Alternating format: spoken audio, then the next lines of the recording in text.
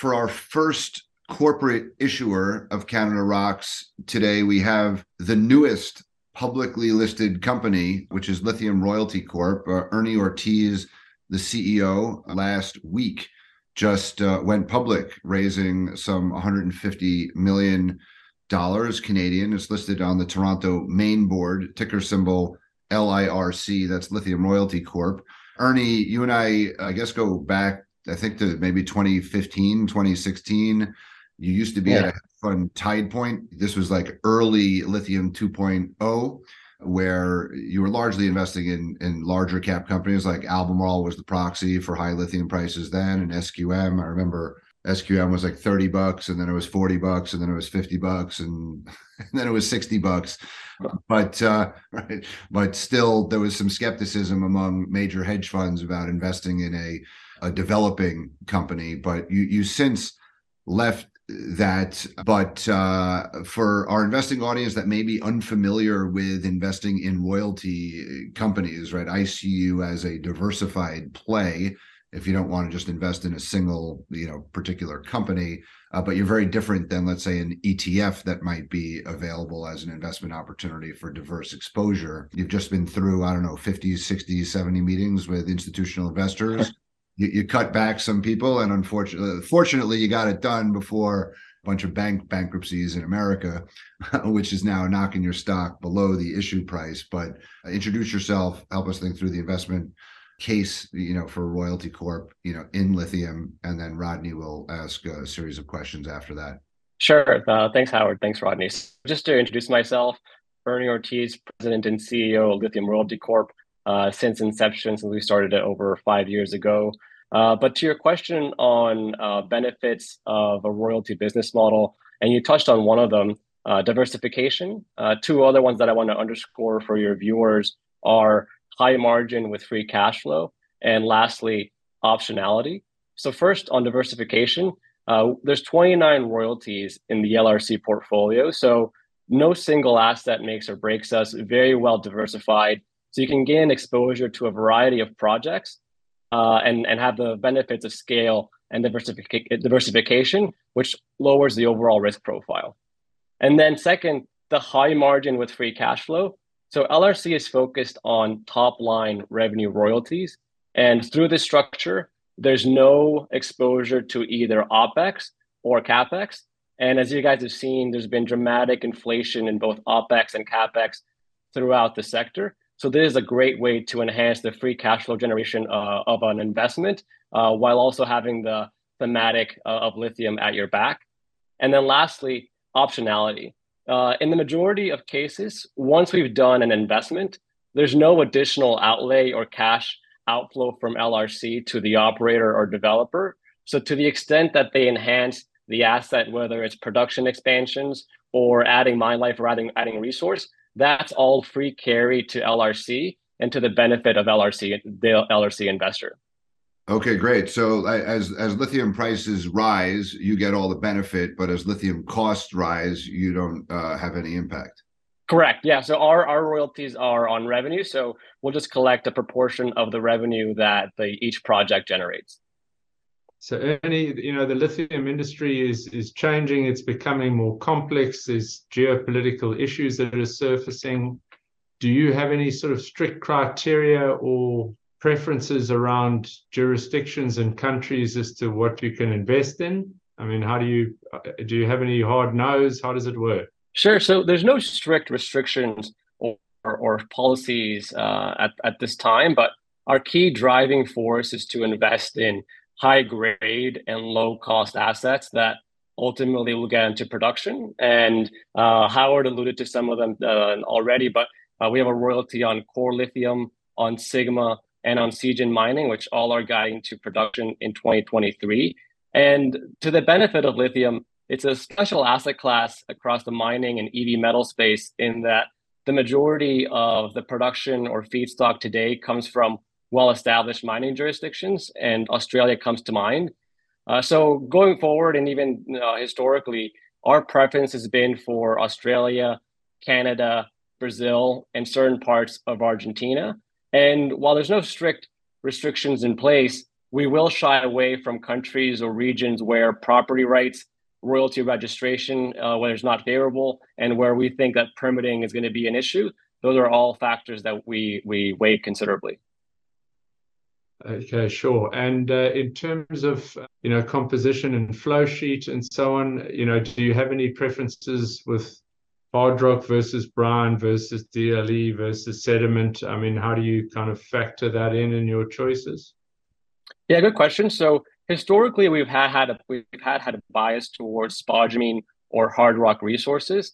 That's largely been a function of the smaller capex profile and shorter timeline to production.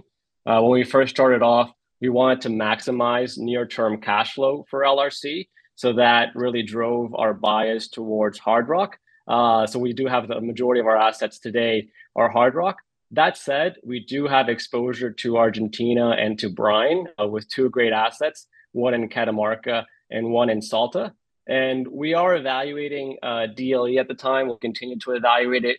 We do evaluate all sorts of various projects in the lithium sector. But overall, they need to pass a very high bar in order to enter the LRC portfolio. The key driving forces, as I said, are high grade, low cost, long asset life, being able to have visibility towards permitting, et cetera. So we'll look at everything, but it's a high bar to get into the LRC portfolio. Just a quick Sure. question.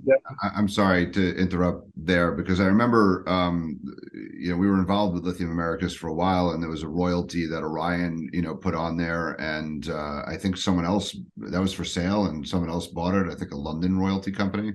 Were you involved in that process, and why don't you have sediment royalties?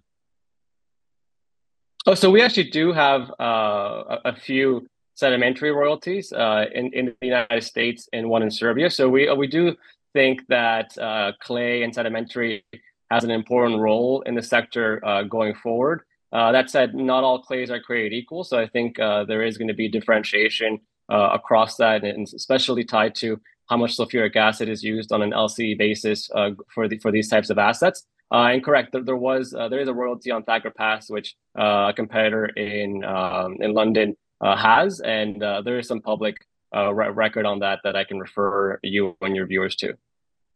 And Ernie, just with the IRA having been released recently, has that changed your view a bit on North America, a greater focus?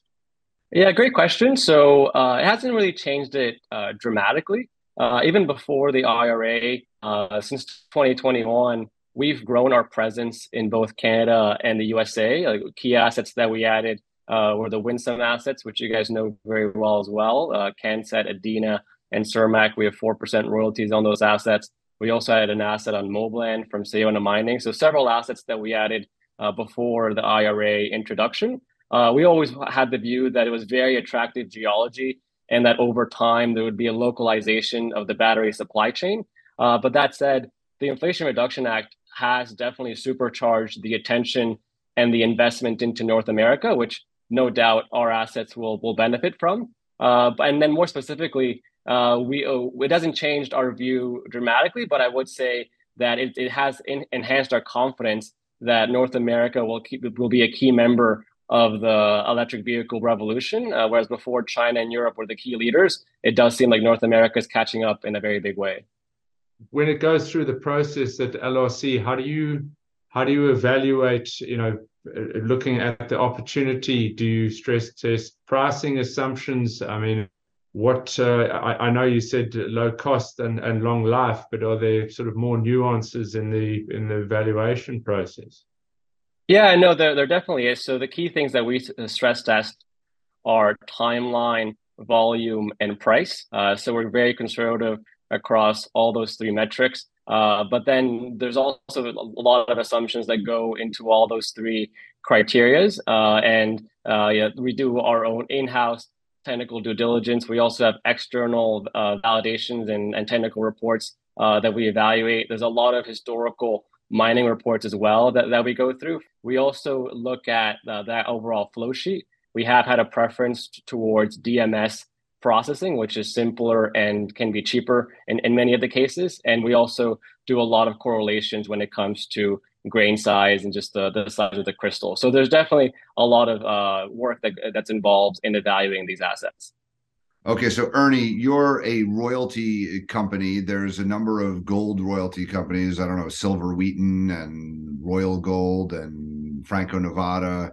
So gold investors may be familiar with this. There is some scarcity value for if you are a royalty investor and you know royalties and are interested in royalties, there aren't really many ways to play that. But if you're interested, you're not a royalty, like how do you value a company like yours, right? It's one thing if you're a single company, you know, they're going to get into production, they're going to generate a certain amount of cash flow. Here you have 25 plus assets. How should we think about the valuation and growth? Yeah, good question. And you're right, the royalty business model has been well proven. It's a proven concept in the precious metal space and also in the base metal space. So what we've seen historically across the royalty business model is that they're valued on a price to net asset value basis. So it's a P to NAV for short. And typically analysts use discount rates anywhere from 5 to 7%, but it depends on the overall operating company and royalty company that and the asset base that they have. And historically, these precious metal royalty companies have traded anywhere from 1.5 to 3 times P to NAV. And then based on the public information and sell side estimates from today, gold producers or the actual operators of the assets trade anywhere from 0.5 to 1 times P to NAV on average, whereas precious metal royalty companies are trading at 2 times P to NAV or higher. So there has been a historical premium for royalty companies, and it's partially because of the reasons we outlined in this presentation that there's no OpEx exposure, there's no CapEx exposure with the royalty business model. It's a more diversified and lower risk to play the sector, and it's very free cash flow generative. A lot of these royalty companies have EBITDA margins in excess of 70% or more, and that's throughout the cycle. So it's a lot less volatility, a lot more free cash flow, and it's been and all of these precious metal royalty companies have generally outperformed on a share price basis relative to the operating class. So as a company, I mean, it's you and a few other kind of analysts, your financial guys. You don't need hundreds of people building mines, and so your margins are really better than software margins in the royalty business model overall, correct? Right? You're getting all the revenue generating assets, and no exposure to cost other than your salaries, you know, office space and the like, right? Is that fair? Yeah, no, I think that's a fair point. I think we have around 10 or so employees today. CFO just joined us from CIBC. COO and good advisory panel as well with Matt Juno and Cameron Henry. Yeah, this business model is definitely more scalable. Okay, and it should be correlated to lithium price, right? As a proxy for, you know, if you think lithium prices are going up, you know, you're going to get higher royalties on the higher revenues from that. So, okay, you just went public. Well, and then just on the point there, just it will be correlated to price, but one thing that we are evaluating and looking more closely at is that the volume correlation will also be very important. And Sigma is a good example that since we acquired the asset, they've gone from a publicly reported 220,000 tons of production to over 700,000 tons of production once full phase 3 is outlined and fully ramped up. So of course we will have exposure to price, but the volume optionality will also be important as these assets gain scale and expand production. So you just went public. You're kind of still in a quiet period or a cooling off period among your syndicate. The syndicate was led by Canaccord and Citi, and I think TD Cowen and Cormark were also in there. I would expect some of the analysts covering them, once they're off the restricted list, you know, will start publishing detailed research so you could see the underlying assets that you have. Okay, great. Ernie, this was a great introduction. To be continued.